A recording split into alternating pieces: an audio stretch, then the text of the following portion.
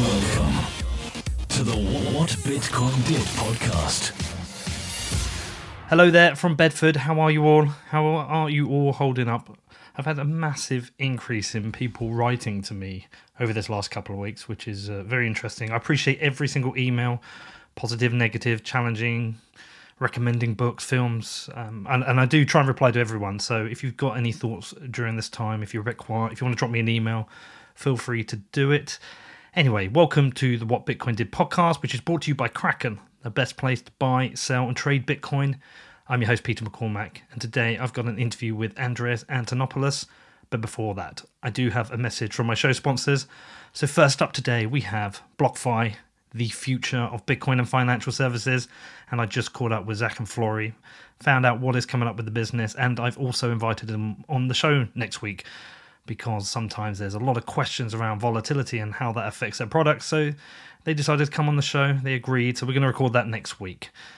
And with BlockFi, you have access to their interest accounts, which allows you to put your crypto to work and earn monthly interest payments with your Bitcoin, Ether, or GUSD. Also, they have crypto-backed loans, which allows you to access liquidity without selling. By using your crypto as collateral, you can unlock up to 50% of the value of your assets in USD.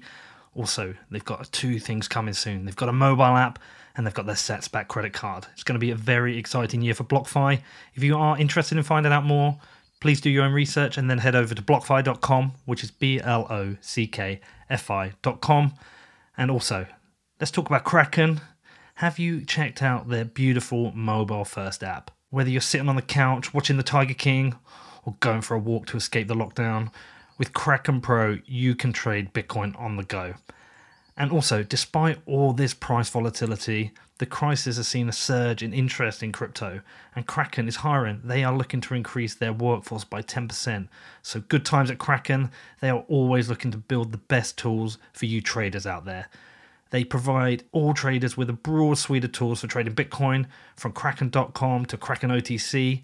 They are also the most secure cryptocurrency exchange, and they have world-class customer support. I've always said this, but there is no better place to trade Bitcoin. So you want to find out more, head over to Kraken.com or download the app, which is available for the iPhone and Android. Just search for Kraken Pro, which is KrakenPro. Okay, so on to the show today, and if you've been listening to my last few shows, you will notice that I've been wrestling with a number of concepts. I've been going down the libertarian rabbit hole for the last year or two, and I've always got questions about it. But what's happening right now with the crisis is really challenging some of my thinking or some of my ideas around what libertarianism means to me, and also how society operates together. So I reached out to Andreas. I know Andreas is socially conscious as well, and I had questions for him because I know he's thinking about similar things to me. So I just wanted to debate some of these things with him, and I asked him, and he agreed to come on. And now, listen, with Andreas, I've learned so much from him. When I first got into Bitcoin, I was addicted to his YouTube videos, like everyone else. Everyone else has gone through that journey. And he has been on the show a couple of times. 2 previous shows, I recommend you definitely go and check them out, especially the recent one where we talked about why we need Bitcoin. That's part of my beginner's guide. But today's a little different. Andreas isn't the full-on anarcho-capitalist, extreme libertarian. He is definitely socially conscious and takes some criticism for that. But I also feel like I question some of these societal issues like he does. He often talks about the less privileged areas of society, and with such a huge social and economic impact with coronavirus, I thought it would just be a great time to get him on, because there are other people questioning these ideas. Maybe not publicly, maybe they're a little bit nervous to put them out, but I've definitely had a lot of DMs and emails from people who are also being challenged right now, also thinking about these issues. And there is no harm in debate. There's no harm in having a discussion around some of these important issues. So I hope you enjoy this. As ever with Andreas, it's a massive show. But if you have any feedback, please do reach out to me. I do read every email and I do reply to everyone. I'm willing to be challenged with all of my ideas. Just reach out on hello@whatbitcoindid.com. Also, as this lockdown continues, I'm just continuing to work hard on creating the best content around the most relevant topics as possible. If you're interested in checking out any of my other work, if you haven't checked out my other podcast, Defiance, please do. There's lots of non-Bitcoin shows there, also covering coronavirus. I just interviewed an ICU doctor in London talking about what he's facing every day going into work. You can find all that at defiance.news. I've also been making films, so there's a couple of films up there as well. Would love your feedback. Would love you to check it out. Outside of that, have a great weekend. Andreas, how are you? Doing as well as can be, given the circumstances. I've been very lucky to have somewhere to weather this storm, this pandemic, and I'm isolating. I have been actually now for almost 6 weeks, and yeah, it's hard. Well, you, like me, are used to traveling quite a bit, moving Yeah. around. No longer a nomad. That lifestyle is currently dead. We'll see how it goes in the next year or so. But yeah, doing great with staying at home for a bit. And I think I'm in the count my blessings phase of grieving the life that no longer exists and the normality that no longer exists. But, it comes in waves. Some days I'm counting my blessings and feeling very lucky. And other days I'm despairing and freaking out and going stir crazy. So just one day at a time. Although I can't remember what day it is. That's the other thing that's happened. It's like Christmas. All of the days have just blurred together and it's just weird. Yeah, it's like Christmas, that time of year between Christmas and New Year where you forget what day it is because it becomes so unimportant. Yeah. The days are only usually important because of work, because most people do a 5-day week. But no, I feel similar. It's really strange times. Trying to understand the reality of it all and deal with it is quite overwhelming because we're living during a historic moment in time. Even if it was for some amazing stroke of luck, some vaccine was found in the next 6 weeks, it doesn't change the impact of what's happened here. It's unprecedented times. And I was talking to my daughter and son about it last night because they had so many questions. And I was saying, this will be something you talk to your kids about and talk about how you lived through this and what happened. It's part of the history books now. Yeah. So how are you taking it all in? And the reason I asked that and the reason I wanted to talk to you is I, like many, have trained myself and learned a lot about Bitcoin through your videos and your talks. It's you don't need me to tell you. A lot of people, one of their first points is to go to YouTube and watch a lot of videos, and then following that, you and I have done a couple of interviews where we've talked about Bitcoin, but also in the context of politics, the state, the global economy. And now we're in one of these situations where it's highly relevant. And also, sometimes I find myself almost not wanting to talk about it because I think I don't want to be opportunist about any of my language. But at the same time, it's impossible not to recognize this is one of the biggest tests ever of the state and of money, or probably the biggest test of state and money in my lifetime. So how are you processing all that in the context of everything you've learned, everything you've talked about in all your hundreds of talks? For me, ironically, this is perhaps not the biggest test of money in my lifetime, but that's because I grew up in Greece. Greece. So we had some where they robbed the banks. We had some pretty big tests, and not least of which was the introduction of the euro just after the devaluation of the drachma. Yeah, it's really weird because, as you said, I don't want to spend too much time talking about it. I think there have been some very crass responses and glib responses to what is a humanitarian catastrophe, and Bitcoin seems like a very small consideration in the big scheme of things. But at the same time, the primary focus of Bitcoin came from being born during an economic crisis. I've always found that there's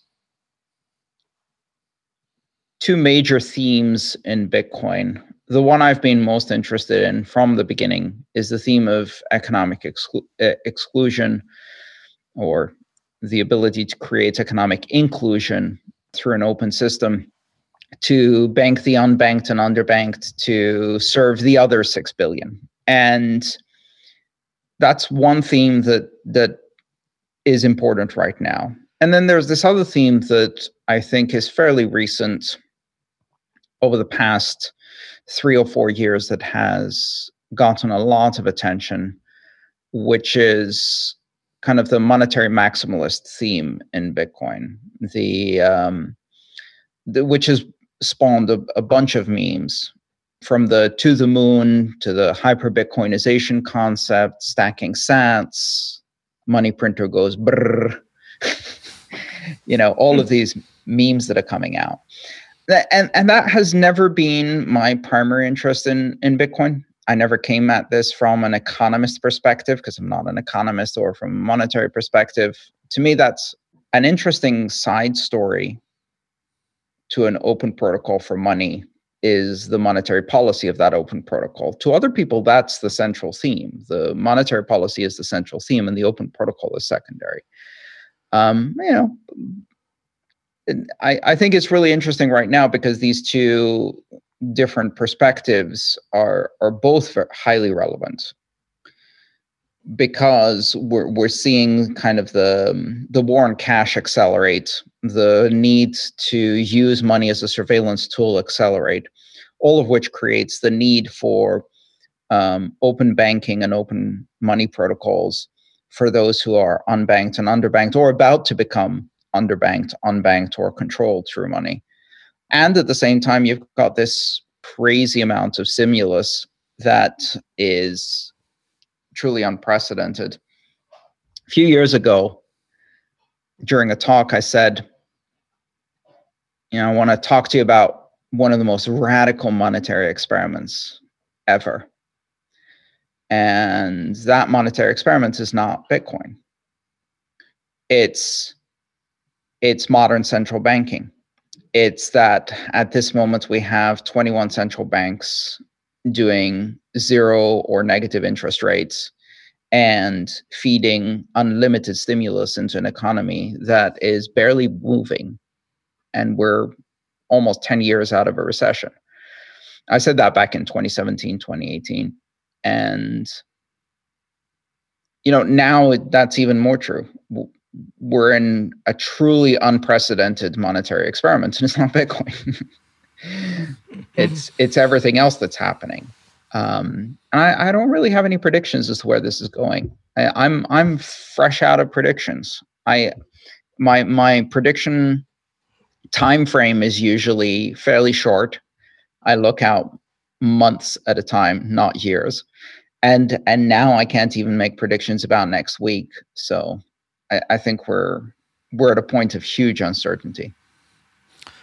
Do you remember the prediction you made in our last show?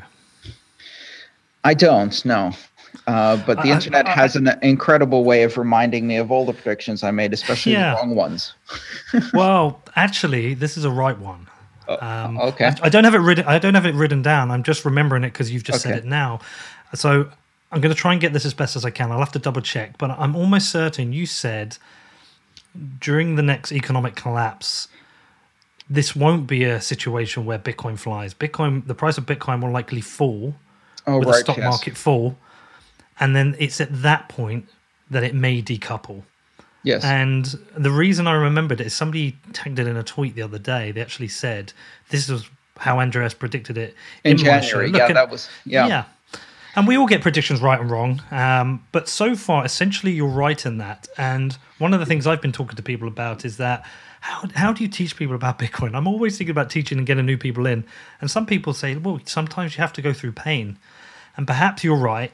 And perhaps this next period of whether it's 6 months, a year, 5 years, 10 years, this period will be a period of pain. Perhaps this economic stimulus will lead to inflation.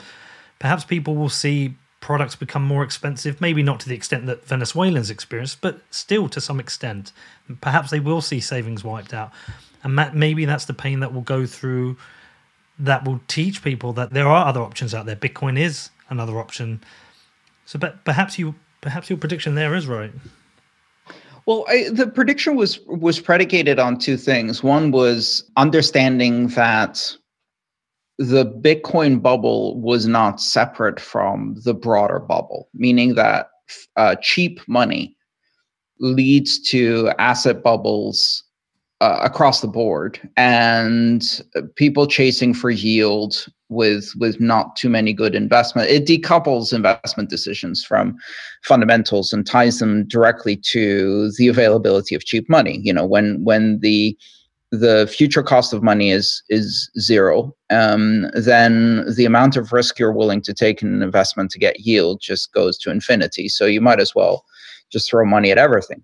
And in that period of time, of course, that means the Bitcoin was getting the benefit of that, as were all cryptos, just because there was so much money sloshing around in the economy. So the prediction really was that at least in the beginning of an economic depression, we're going to see a pullback of investment because there'll be a liquidity crunch. And that's exactly what happened. And Bitcoin suffered from that too. I don't know how long it takes to decouple the two, but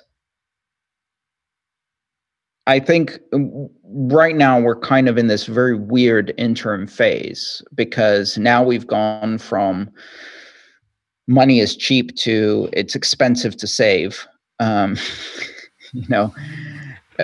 It's even worse than before.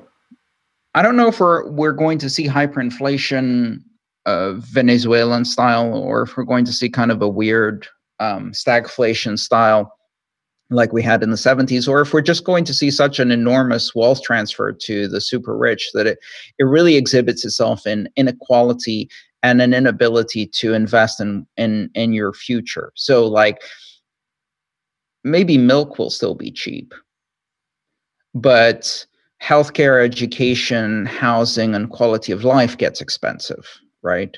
Maintaining your rights that have been commoditized becomes expensive. And maintaining freedom and independence and self-determination becomes expensive. Maybe those are the products that become very expensive. We've been in this period of commoditization of rights over the past couple of decades, where it's become increasingly expensive to be free. And so, yeah, the thing is the consumer product index or purchasing index, CPI, is going to probably show that there is no inflation, just like it did for the last decade, because milk is still cheap because it's massively subsidized. Just like in Venezuela, gas cost less than water for a very long time. But everything else is massively inflated.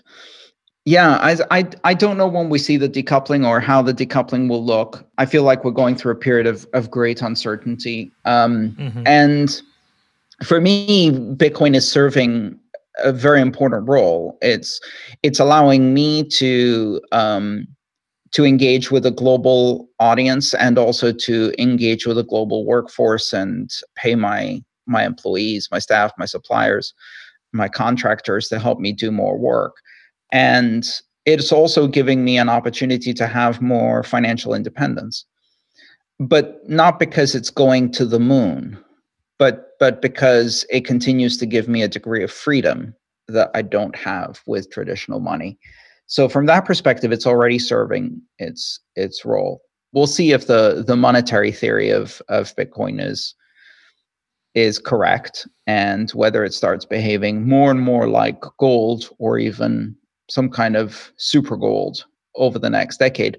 But I think in any case, it's going to take time for these effects, right? Both in terms of the damage that all of this malinvestment and stimulus is going to do, and in terms of the benefits of alternative systems. It's going to take probably near a decade before we see this play out. What happened today will have a ripple effect in the future. Well, there's a few things I want to go through with you. I've obviously followed you and known you for a while now, and you're not one of these people in the Bitcoin world who is without conscience. I know certain things weigh heavily on you, to the point that some people may overtly criticize you, which I think is, I don't think is always fair. But I know you think of the humanity in situations like this. You're not the kind of person just to sit there and just say, well, what will be will be. We should let this disease flush through the system. We should let the companies fail. And I know you think about these things quite deeply, and I'm wrestling with a few things. So there's some things I wanted to put to you, because the other interesting thing about Bitcoin is that, yes, Bitcoin is a form of money, but it also introduces you to new topics. When I got into Bitcoin, it was censorship resistance, to buy a product for my dying mother that I couldn't buy with normal fiat money. And then I've been introduced to libertarianism, privacy, a bunch of different concepts and ideas that I've learned more and more about. And I've never claimed to be a full libertarian because I've never been able to fully rationalize a stateless society. I've not got there, but I appreciate a number of the things that libertarians stand for. But coronavirus has come in and completely shifted my worldview, completely thrown it back, and it's made me really challenge some of these ideas that anarcho-capitalists have or the anti-state people have in terms of trying to be practical in the world we live in that whatever your future desire is for society, we do have democracy and we do have a government. So trying to rationalize the two and observing human behavior through this for me has been really interesting, because coronavirus has almost been a test of identity for some people. Some people's identity is so tied to being anti-state that there is an inability to even rationalize an option whereby right now perhaps a state solution, even temporary, may be what is required to protect a significant part of humanity, because this is a humanitarian crisis. I think some people can't admit that because their identity is tied to anti-state. So any admission of that is like a destruction of their identity. And this is a behavior that I've observed through in this process, and I've been trying to challenge people, and I've come up against some walls. What have your observations been through this? Well, it's even more extreme in the United States right now, because the coronavirus pandemic has become politicized, and it's pretty much lined up in terms of partisan politics, primarily because the initial response by the president and his party was to downplay the risk. And as is the case with many of these belief systems, people got invested in that perspective, and when it proved to be wrong, they were unable to shift from that position. And therefore, anybody who was saying, hang on, this isn't the flu, this isn't business as usual, this is not normal, this is something extreme and dangerous and very threatening, people like that were painted as alarmists and discarded and ignored, and this has led to some really truly bizarre behaviors, like the kind of defiant risk taking that you expect from teenagers being executed by boomers in southern states who have the most to lose. Right? Like, I'm not going to change my life because if I take precautions, then coronavirus wins, as if coronavirus is some kind of sentient thing that's trying to terrorize us, rather than a self-replicating piece of RNA that doesn't know it's in your lungs and doesn't care if you're Republican or Democrat. It's a very bizarre anthropomorphizing of the threat and kind of philosophical response to something that simply is and has no position. This is, the coronavirus isn't doing this to make a point. It's doing this to make more virus, quite simply put. And we're just petri dishes. It's really bizarre because a month ago, I was having a conversation with some friends, and I said, mark my words, there will be people who will not only defy this, but they will make political performance art out of their defiance. We have a phenomenon here in the States called rolling coal. Have you seen that? I've heard it. Yeah. No, I don't know what it means. It's where people modify their pickup trucks and remove catalytic converters and things like that, and instead tune their engines to be over rich so that they produce thick black diesel smoke out of these stacks that come out of the back of the pickup truck, or they sometimes turn them up so they're vertical.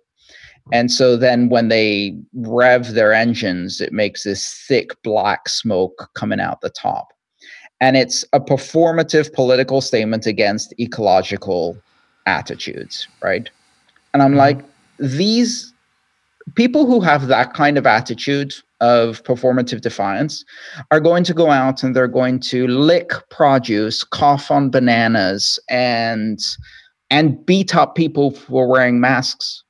And my friends were like, oh, come on, nobody's that stupid. And of course, all of those things have happened. Yeah, it's sorry, I went off on a bit of a tangent. No, it's fine. It's a really weird phenomenon. It's funny you should make that alignment with the politics there as well. There's a really great article in Wired last week from Gilad Elderman, I think, where he was identifying the parallels between coronavirus and global warming. Right. In terms of political reaction, in that very much conservatives, especially in the US, were almost in denial, whereas the Democrats were almost the opposite, kind of pushing for a kind of global recognition of what's going on with coronavirus. And he identified that, and this is where the initial defiance from the president came from, because considering the impact of coronavirus on the economy, on his own presidency, it was almost too difficult for something like him to comprehend and change policy on, because what is actually required is, quite ironically, is we have a conservative government now in the UK and it's a conservative government in the US, that they're actually starting to push quite socialist policies to get through this. So there was essentially the coronavirus is exactly what's been playing out with global warming, but at 1,000x the speed. Yes, and the problem is that from my perspective, and climate change is as big a disaster and maybe actually closely related to the emergence of these viruses, zootropic viruses and things like that. But because it moves so slowly, we ignore it at huge peril. But regardless, I mean, the bottom line is this isn't political. And so interpreting this kind of as a battle between libertarianism and socialism, I think is seeing it wrong. There's a certain, it's post-libertarian, it's post-socialist, it's post-politics. And I think the biggest lesson that comes from this is that there is such a thing as society, and there is such a thing as community. To quote Margaret Thatcher's famous, there is no society, yes, there's just people and families. I'm paraphrasing, of course, but one of the difficulties is that this forces you to understand that in certain areas, such as public health, we are only as healthy as the least healthy of us. We are only as healthy as the most vulnerable.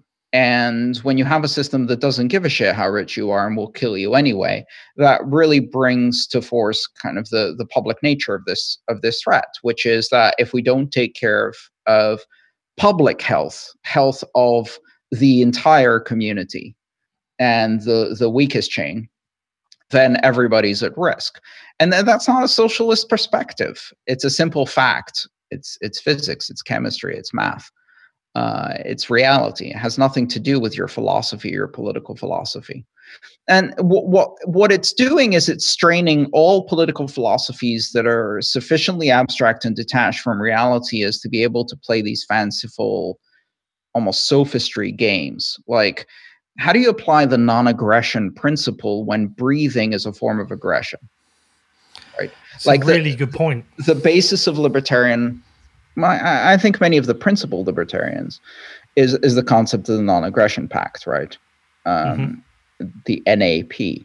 And the idea is, as long as you're not hurting somebody else, you're free to do what you want, and no one is allowed to use violence and coercion and force on others. But here's the problem. Being in a public space, especially if that's a contained public space, and breathing less than 6 feet from another person is aggression at this moment, because every one of us can potentially be a virus-producing machine. And so, it's very, very difficult to overcome kind of the reality of that, because that calls then for the kinds of, even though it's perfectly consistent with the non-aggression principle to say, and that's why you can't go out in public and not wear a mask. The only way to actually apply that in a society is with the coercive force of the state, because there will always be idiots, and those idiots will go out and they will endanger millions of people with their idiotic behavior, whether, we even have a term for it now, COVIDiots.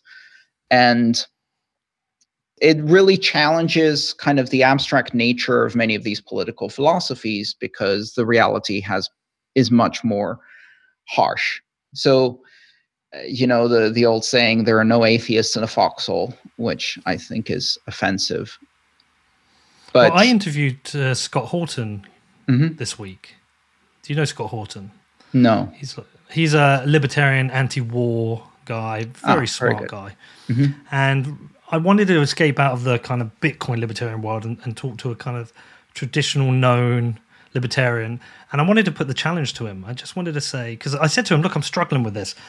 Because I did admit that I think we need a state response, which came back with the, you're a bootlicker kind of response.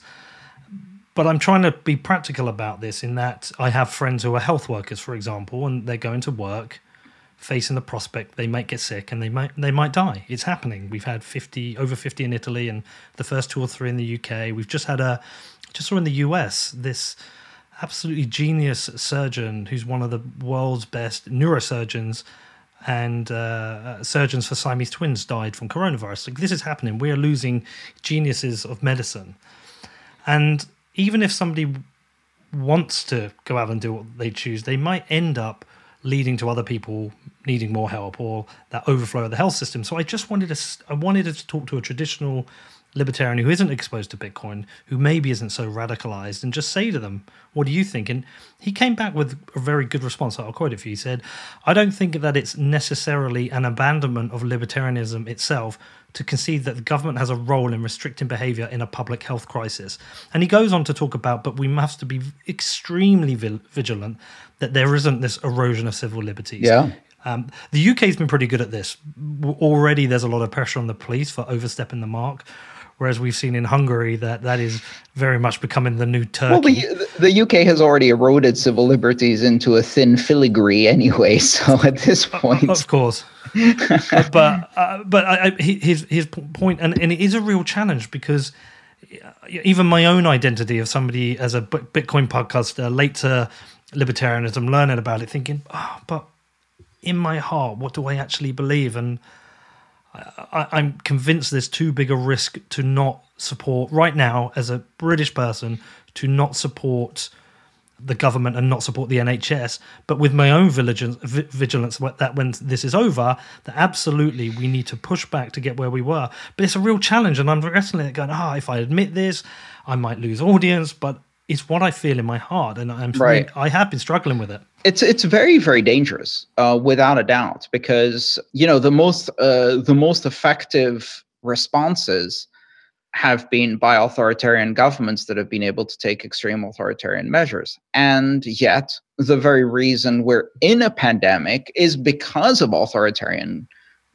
government covering up and not managing something that could have been a localized epidemic, and also not effectively managing the root causes of these kinds of, at least the zootropic pandemics. And we still, I think it's dangerous to cast blame here. There's a lot of jokes going around about someone ate a bat and now I can't leave my house, but we don't know that it's actually zootropic. We don't know it came from the wet markets. It may have had a different origin. I don't think we yet have enough facts for that. But certainly, if that is the case, the cover up of an authoritarian government to downplay this thing in order to save face that China did, and then the US did, and then the UK did, and sort of, even Western supposedly free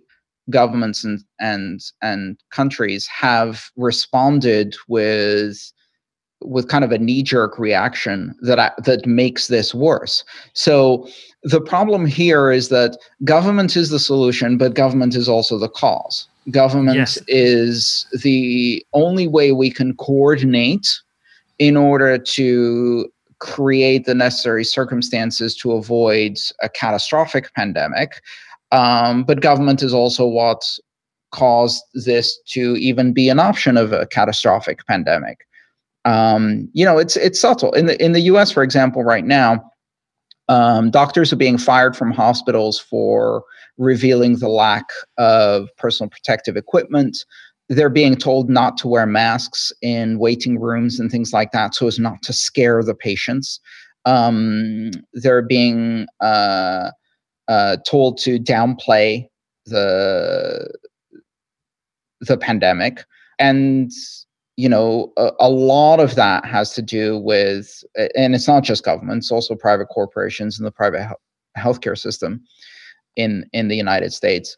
So even though we need coordinated response, we're going to see all of the worst problems of government validating the libertarian attitude that says that, that solution comes with side effects that are really, really, really bad.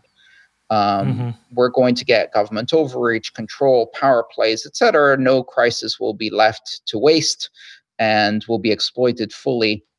And I think someone said recently that this is a bit like 9/11 and the 2008 economic crisis wrapped in one. So we'll get all of the worst power-hungry, Patriot Act, civil liberty eroding response, and at the same time a massive bailout for the rich and large corporations. And that's exactly how it's playing out.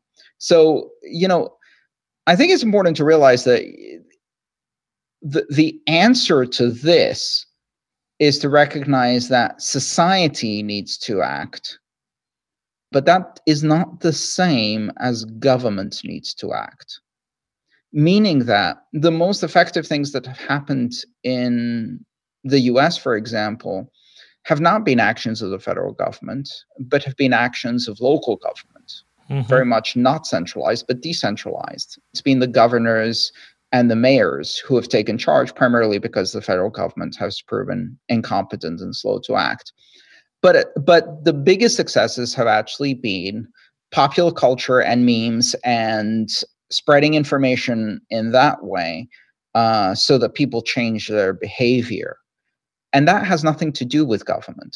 That's society. And I think that's an important distinction that both libertarians and socialists, if you like, or statists miss, which is that there's a difference between society and government, the state and the community.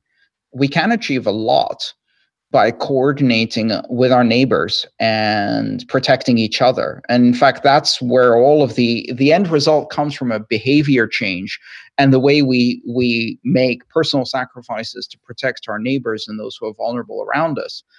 Not because of a mandate, not because of enforcement, not because of coercion, but because of peer pressure and community response and social stigma in some cases and social reward in other cases, and the social feedback mechanisms, right, of approval and disapproval. That's what makes things work in a society, not the penalty of enforcement. And in many ways, in fact, government has actually undermined those social cues by spreading deliberate disinformation. So it's a mixed bag, right? Because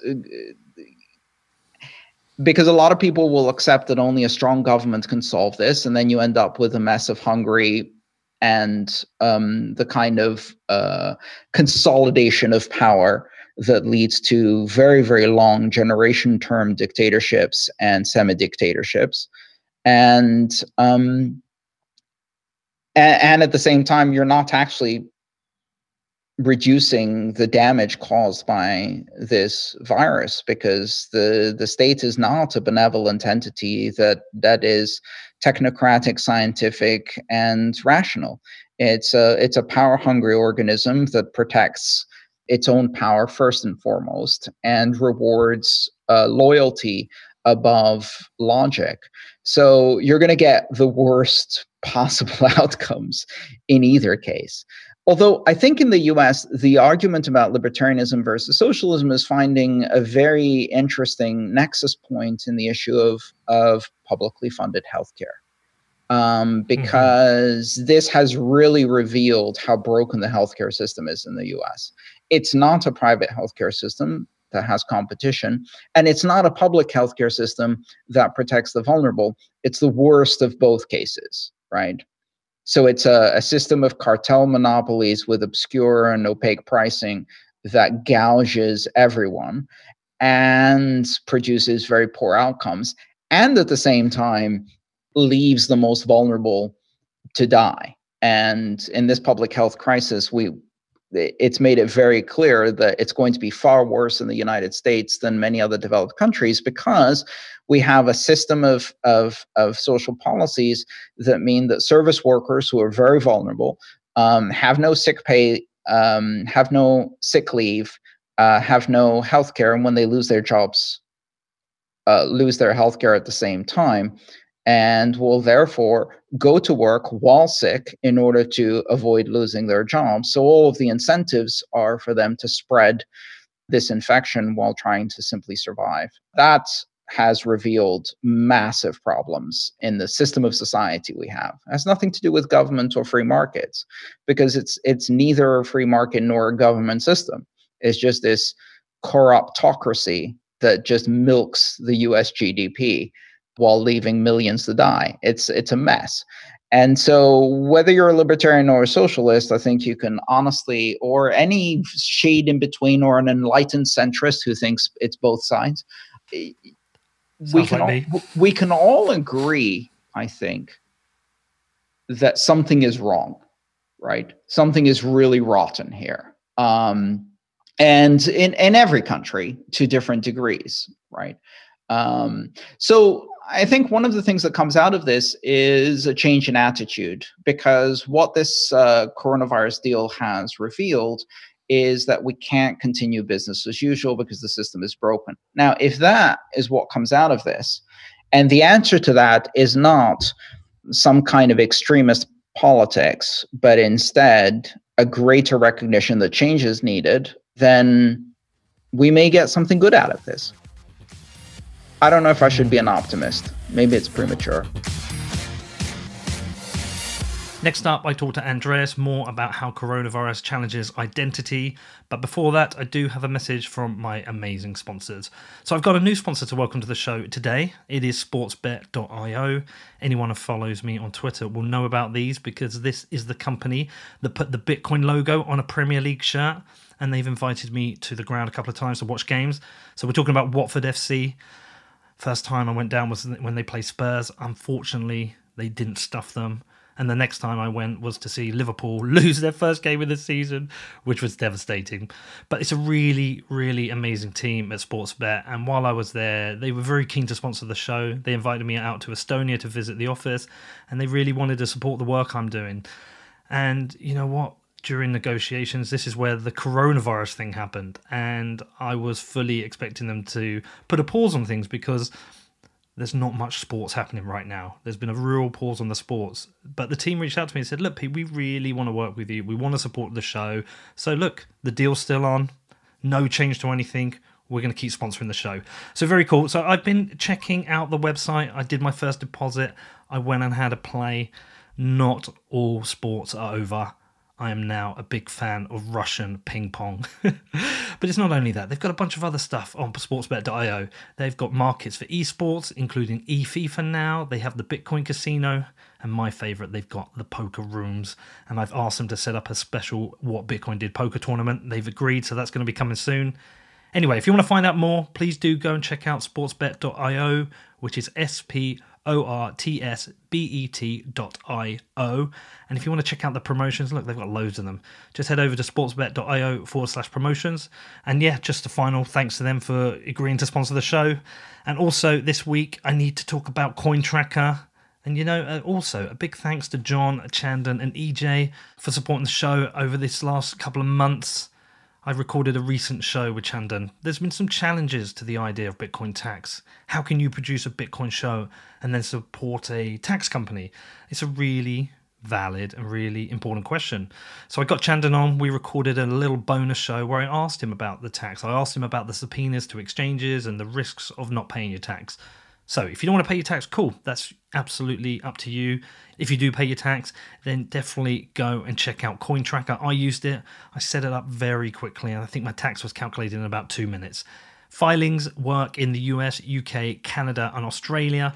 It is free if you have under 200 transactions, but if you do have more than that, you can get a 10% discount by using the link cointracker.io/A/WBD, and CoinTracker is CoinTracker.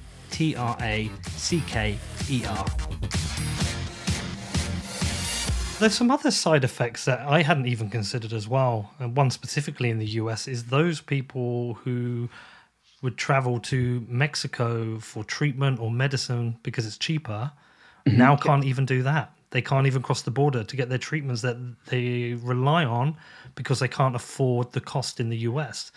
That as an option has been closed down. There's people who are going to be getting sick, fearful they have coronavirus, too scared to phone an ambulance because of the daily cost of treatment. I don't know where they got with in terms of treatment for coronavirus. I know Pelosi was pushing for everyone with coronavirus should be treated. I don't know where they've got with that.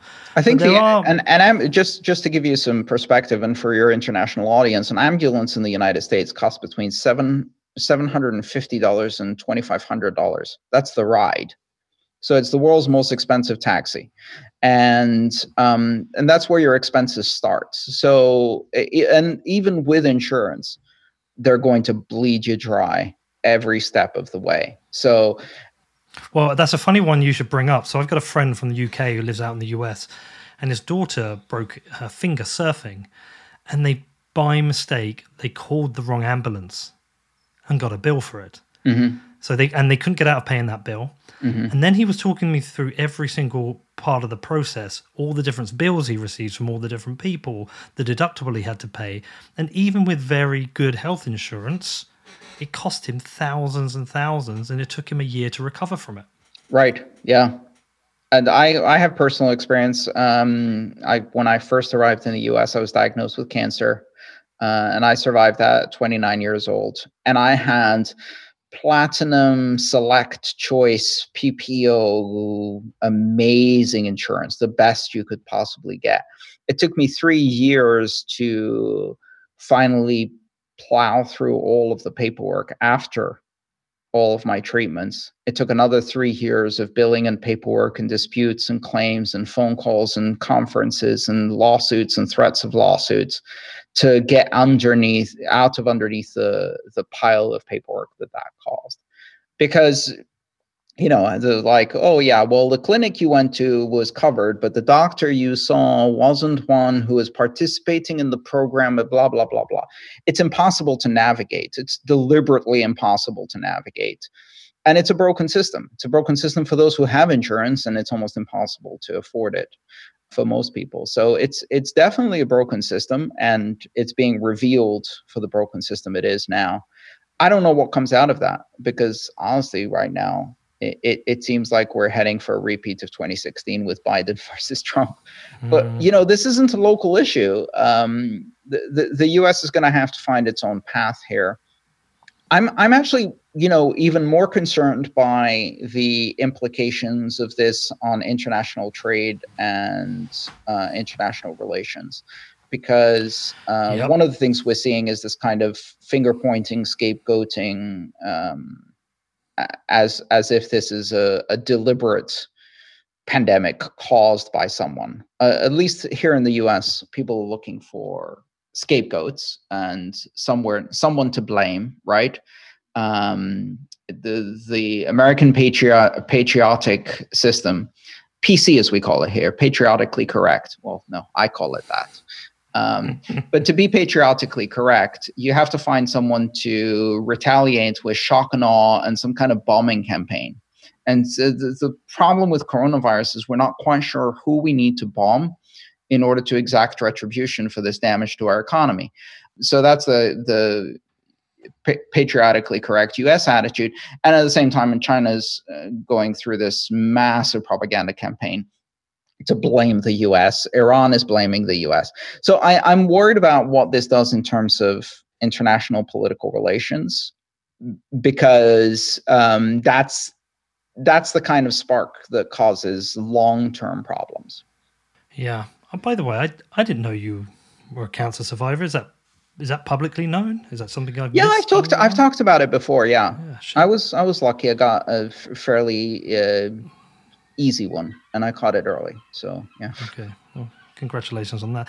And another thing that I've been wrestling with, Andreas, is even post the virus leaving China, even if every country had done its best to react as quickly as possible, I still think we possibly would have headed to a recession, because most likely the airlines and the airports still would have had to at least slow down, but probably still get to where we are to protect. Without a doubt. Yeah. So almost certainly we would have had a recession anyway. So almost certainly there would have been a serious amount of job losses. Yeah. The meme about the money printer is valid, but at the same time, I'm not sure what else the government could do. Yes, some of the policies are clearly designed to bail out the billionaire friends and their companies. Okay, I understand, and I've seen that.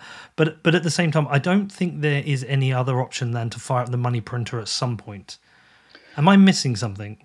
Yeah, I think you're missing a couple of things. So first of all, the trigger for the recession is the virus, but it's not the cause. The pin. Yeah, of course. Right. It's not the cause. The cause is that after 2008, nothing got fixed. The global effort to financialize everything and do leverage and margin on everything and inflate these giant asset bubbles with stimulus for companies to do share buybacks and all of that. That kleptocracy, the corrupt kleptocracy of late stage capitalism in a broken system, didn't go away in 2008. Instead, what happened is it got inflated to an even greater extent by the previous bailout. So the problem is that in a free market system, the way you deal with failed companies, even failed sectors, is you let them go bankrupt. The investors get wiped out. They eat the losses. And the companies restructure under a bankruptcy plan, or they get liquidated and all of the equipment and employees get picked up by a more eager, less indebted, younger company that has newer investors and better operating practices, and they build a better system out of the parts. That's what's supposed to happen. If you stop that from happening, what you end up doing is not only propping up the broken business, but effectively you undermine any possibility of the younger business, the newer business, the better business from competing. They can't compete against, for example, Boeing or American Airlines with all of their subsidies and tax breaks and regulatory cushy positions and airport slots and all of their established control they have. So when we bail out Boeing, what we're also doing is ensuring that there will never be a competitor to challenge Boeing, that there will never be a new aerospace company in the United States that can challenge Boeing. When we bail out GM, we damage Tesla. When we bail out American Airlines, we damage Southwest, et cetera, et cetera, et cetera. And so the bigger problem with these bailouts is what they're doing is they're encouraging even greater misallocation of capital by funneling more money into zombie corporations that have no chance, and they damage competition in the long run. So everybody loses. And so the idea that if Boeing wasn't bailed out, what would happen to the poor employees? Well, for $60 billion that Boeing got bailed out, I think the average employee would have gotten several tens of thousands of dollars directly. So instead of bailing out Boeing with 60 billion, if they instead gave 10 grand to every one of its employees or more and burned the shareholders, then we would have a different outcome. And so the problem isn't just the fact that the money printer goes brrr. The problem is that the decisions of how to allocate that money are removed from individual buyers, consumers, people, and redirected to one person, Steve Mnuchin, who also happens to be the architect of the foreclosure fraud and got away with it. He was one of the owners of one of the companies that was doing robo-signing mortgage fraud after 2008. So now he's being rewarded with the ability to distribute trillions of dollars to the most deserving companies. When you concentrate that decision making, instead of saying, okay, everybody, here's a check. Now you decide if Boeing or Southwest should continue to operate, or United or Southwest, or Boeing or Airbus, or whoever else, right? And consumers should make that choice. But that's not the bit I'm confused about. I don't disagree with that, actually. Although I can imagine there's some weird dynamics there between countries imagining they need to stay competitive. That there is a I don't know the name of the company, but there is that growing Chinese company that is manufacturing jumbo jets now. So I can imagine there's some kind of politicizing of this where they're imagining they need to have a significantly large builder of jumbo jets in their nation. But I don't fundamentally disagree. I mean, if that's if that's the answer, then it's really simple. Nationalize Boeing and have the profits go back to taxpayers. But we already know that doesn't work. We know that doesn't work. And the Chinese nationalized aerospace company that is building competitors and mostly they're building 737 like planes, is unable to innovate and mostly copies the designs of Airbus and Boeing down to every last screw. Because if you kill competition like that, you end up creating these companies that are unable to innovate. Now, Boeing has become a company that is unable to build planes that fly and unable to innovate. And the reason they've become that is precisely because of the twin evils of overregulation and financialization. So they became a bank that happened to have a plane department. Right? And an overregulated bank with an overregulated plane department. So the answer isn't to protect some national pride by creating a national aerospace company. That's a failed answer. But then again, these aren't free market companies. None of these are free market companies. They haven't seen a free market for decades at best. Yeah, but you wanted to talk more about the stimulative effect of central banking. Well, actually, no, I wanted to talk more about supporting the now millions, which might become tens of millions of people out of work. Yeah. Writing checks, because there are some people who believe that shouldn't be done. These checks shouldn't be written. But I don't understand how that is an answer for a group of people out of work, unable to work, with probably very little money, very little in savings. I just think it's a recipe for huge social unrest. And in the US, huge social unrest with a country that has a lot of guns. Yeah, well, the thing is, if we're going to go for pure unbridled, up from your bootstraps capitalism, let's do that for everybody. The problem is that what we have is free market, dog-eat-dog, rugged entrepreneurial capitalism for the lower middle class and fully subsidized corporate socialism for everybody above that. And that's how the system works. So it's like, okay, well, if you want to not cut checks to all of those unemployed people, be ready for all of the businesses that they buy stuff from to go under, all of the landlords to be default on their mortgages, and don't bail them out either. But of course, that's not what's going to happen. Essentially what happens, and I think Bruce Fenton put it best, is we borrowed $18,000 from future income, right? Every person per capita in the United States borrowed $18,000 effectively from their future. And then they got a check for $1,200 and the other $16,500 went to corporations. That's a pretty raw deal.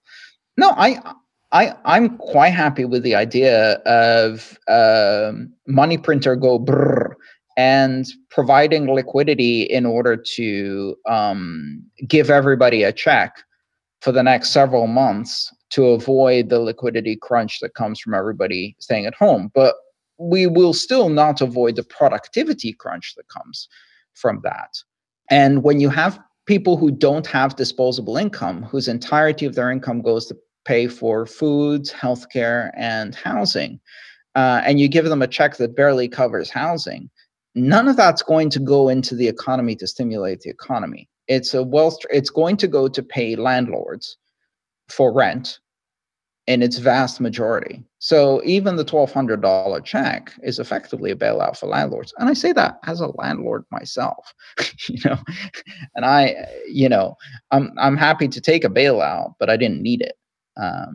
What I needed was the ability to afford healthcare, which is a whole other issue. But anyway. Yeah. So how much are you thinking about the post-coronavirus world, and what are the things that are on your mind? Obviously, healthcare, we've talked about that. I'm assuming how much our civil liberties have been eroded. I know others are worrying about the fear of privacy invasions, that we may have to be handing over all phone data just because we need to prepare for the next coronavirus that may come, similar to the invasions of our privacy with regards to any future potential terrorist act. Right. What are the things that you're considering about? What are you worried about? Also, what are you optimistic about? We shouldn't just be miseries here. So I am worried about all of these surveillance effects. I'm worried, of course, not because people in power will do a power grab, because that's the obvious thing for them to do. What I'm more worried about is that people will become everyday normal people who have no power, will become increasingly tolerant of, desirous of authoritarian responses because they feel unsafe and they want someone to tell them everything's going to be okay as long as we stop those dirty people from spreading the disease.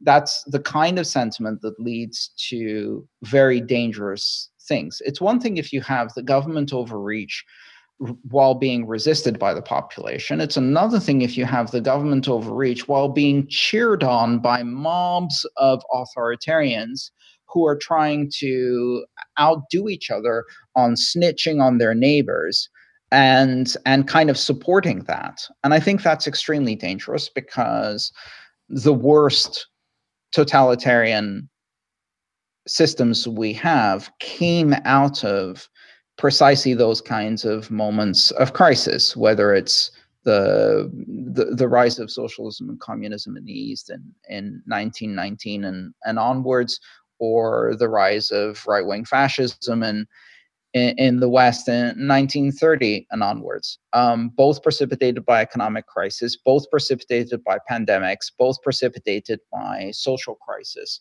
and monetary crisis. And so we have that trifecta of economic, monetary, and health crisis, social crisis that is happening at the same time. And, in every country in the world, a solid 20 to 30% of the population will cheer on the brown shirts before they put a brown shirt on themselves, right?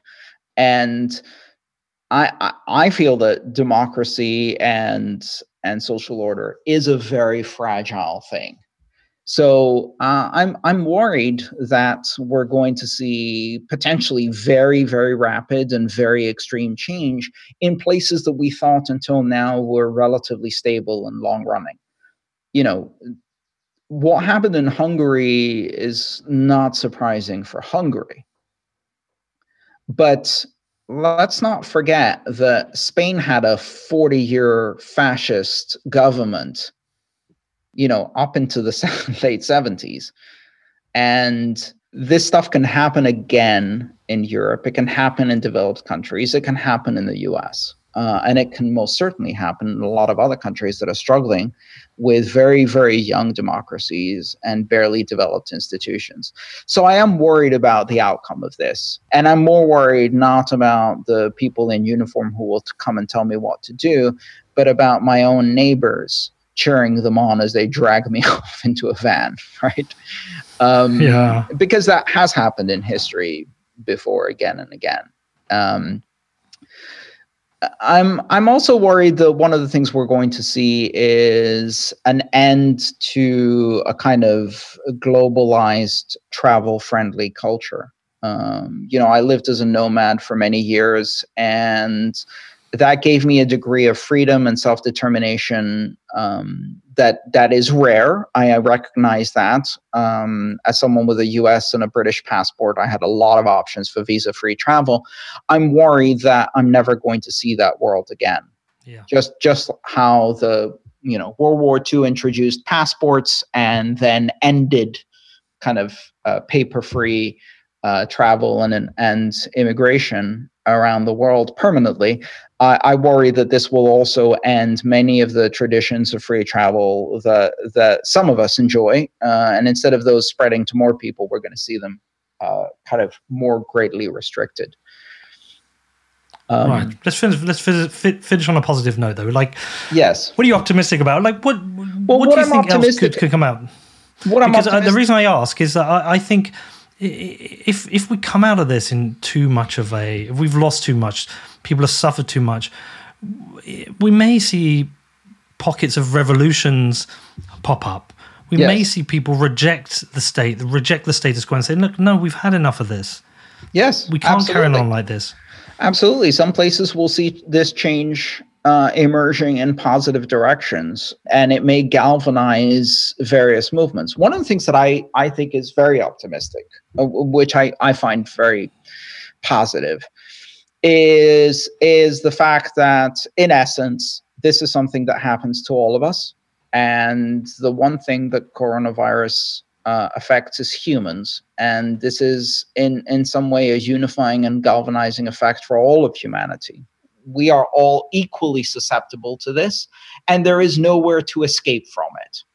That is actually a common human threat that we haven't faced for a very long time. And it crosses all possible dividing lines of humanity. It's forced us, in many cases, to now use online systems and communication systems, or it's forced everybody else to use them as much as I and you do. Yes. I've been working from home since 1994. Right. And I haven't worked in an office for more than a couple of years in the entire 30 years I've been a professional. And throughout that time, I was the weird one. And now everybody gets to live my life under the worst possible circumstances, because, it's very different to work from home when you can leave and when you can't. But still, everybody gets to use the tools, have a reason to need the tools. It's breaking a lot of illusions. A lot of the meetings that we were having weren't necessary after all, or a lot of the face-to-face time wasn't necessary. A lot of the jobs that we thought had to be done in an office clearly don't. So a lot of these illusions, which are mostly kind of effects of habit. This is how we've done it, therefore this is how we must do it. No, why? The iconoclasts are winning, right? Because nothing can be taken for granted, therefore nothing is sacred, therefore everything can be reimagined. And that is a positive thing. So if we come out of this with a greater understanding of how we can live more of our lives online, a greater appreciation for people whose professions until now were considered not that important. Nobody is clamoring to visit their VC because they started coughing, right? But we have a newfound appreciation for supermarket checkout people. And so I think these are good things that come out of this. Another example would be, at this point, I don't see it very likely for, in the US, the Democratic convention and then possibly the November election to happen in person or with ballots of traditional form. The US has a very, very broken electoral system, forcing vote by mail for no or any reason everywhere in the US, which may become a necessity in order for us to hold the November election, may be a good outcome. Right? That would revitalize American democracy in a way nothing else has, and overcome decades of resistance. So from that perspective, I think a lot of positive change comes simply because there are no sacred traditions, right? And a lot of the petty, tiny, small problems that we all had have disappeared very, very quickly because we all have big and real problems now. Yeah, so a friend of mine put one of those messages up on Facebook this morning. It's one of those copy and paste jobs, and I don't agree with all of it, but it was quite good. I'm going to read some bits to you. Traffic is gone, fuel is affordable, kids are at home with their families, parents are taking care of their children, fast food has been replaced by home-cooked meals, hectic schedules replaced by naps, the air seems cleaner, the world's quieter, people are conscious about hygiene and health again. We've had time to finally stop and smell the roses, finally get to see a woman's real eyebrows and hair colour. It seems like this may be the reset button. And I normally ignore those copy and pastings that go around and around because I just don't care. But I was like, actually, there's some real truth in this. Yeah, I've spent so much time with my kids recently. We go out every day for our government-approved exercise, but actually spend some time together, which is great. And yeah. I've cooked every day, Andreas. It's not happened. Week. Yeah, and I've been running every day, which I haven't done for a long time, and it's horrible that this horrible public health crisis is the reasons it's happened, but it has happened, and I just hope personally, as we come out the end of this, that some of these lifestyle changes remain, that we don't go back into that old world. I really hope we don't. I hope personally I maintain some of it. I really do. So. Yeah, I thought that was quite interesting. Yeah, anyway. That's a good positive note to end on. Yes. After we went through the misery, I'm going to piss on it now a bit, okay. And you can cut this out of the podcast. No, I don't have. One of the things that I am concerned about is that we are experiencing the privileged version of quarantine. Yes. Where we are not at risk of being homeless tomorrow. We are not at risk of running out of food. We are not at risk of getting this because we have to go to a place where we're going to be exposed to other people. So from that perspective, it can be very, very rewarding, or you can take the best out of it. What I'm really worried about is there's a vast poor underclass in the US, but even more so in other countries, where this is now an existential threat, very, very serious existential threat, where they're facing homelessness, food insecurity, and health insecurity simultaneously. You know, we talk about, it's such a drag, I have to do social isolation. Well, if you live in Mumbai, you can't. I mean, it's not a matter of should you not? Do I go to spring break? Do I not go to spring break? Can I go to the beach? Can I walk my dog? Right? It's very, very tightly packed. So the best you can do in terms of social isolation, it doesn't even come close to what needs to be done. So I'm very worried that we're going to have, as always, a very different experience for big parts of the human population, where one part of humanity is going to experience this the way, I don't know who this guy was, who was sending photos from his yacht, the billionaire sending photos from his yacht, complaining about quarantine, but in a sarcastic way. There's going to be a vast underclass that is going to experience this as a catastrophic thing that kills half of the people in the family and leaves the rest destitute and starving. So I think one of the dangers here is that we get through this with vastly different experiences, and that some parts of the population cannot see the experiences that other parts of the population are having because we're in effect very isolated from that, and that's a recipe for bad outcomes. Well, the media certainly has a responsibility there. I have seen some of it covered. I just interviewed a health communications worker out in Kenya talking about the problems out there, the difference problems. So, for example, the population's not far off the UK. It's 10 million less, whereas the UK has 3,900 ICU beds. They have 155, and our ability to scale up is a lot easier.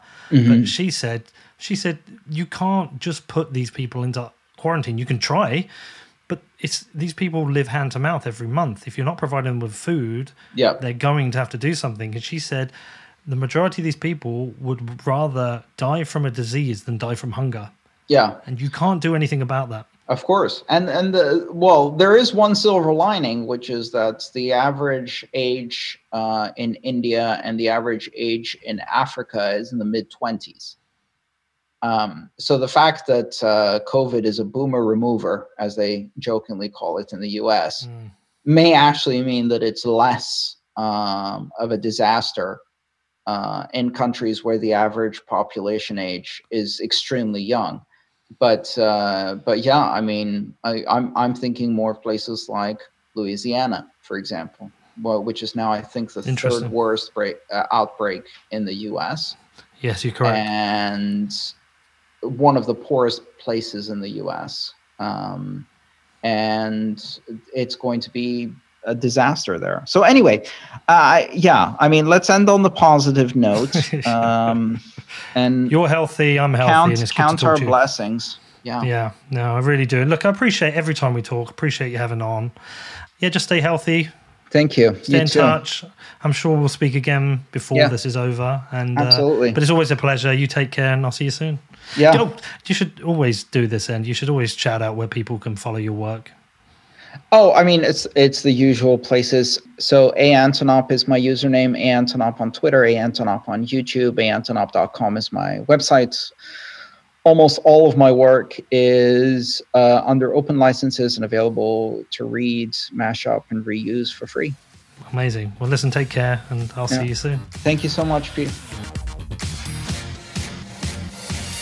Okay, so what did you think of that? Did you enjoy that show with Andreas? I know there are people in Bitcoin who take a very firm approach to liberty, but my own journey in understanding libertarian often leads to more questions. There are parts of this or some ideas that I haven't been able to fully rationalize or picture happening. And if you go back and listen to my interview with Eric Voorhees a while back, we talked about this, and rather than trying to imagine a libertarian society right now, let's talk about the reduction, a 5% reduction in government, which is something that's always appealed to me. That idea of how do you reduce government rather than just having the big red button, because the consequences of the big red button we don't know, and also it's quite unrealistic. But that idea of reducing government is something that did appeal to me. Now, I have read a lot. I have researched a lot. I've read everything that people have sent to me. I'm reading different libertarian papers and blogs and watching interviews. And there are a broad set of ideas around this right now. There are libertarians who are debating the role of the state right now. Is it needed? Should it be full rejection right now? Is it absolutely necessary to have the state do something right now? Or if the state is going to do something, how do we ensure that there is not too much of an erosion of our civil liberties? And I think these are all important topics.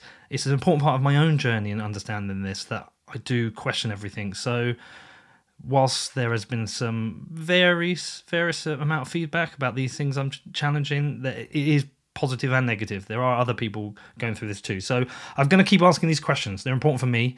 And also, as a lot of you have written to me, sharing your opinions and offering different alternative, I appreciate that you have taken the time to do that.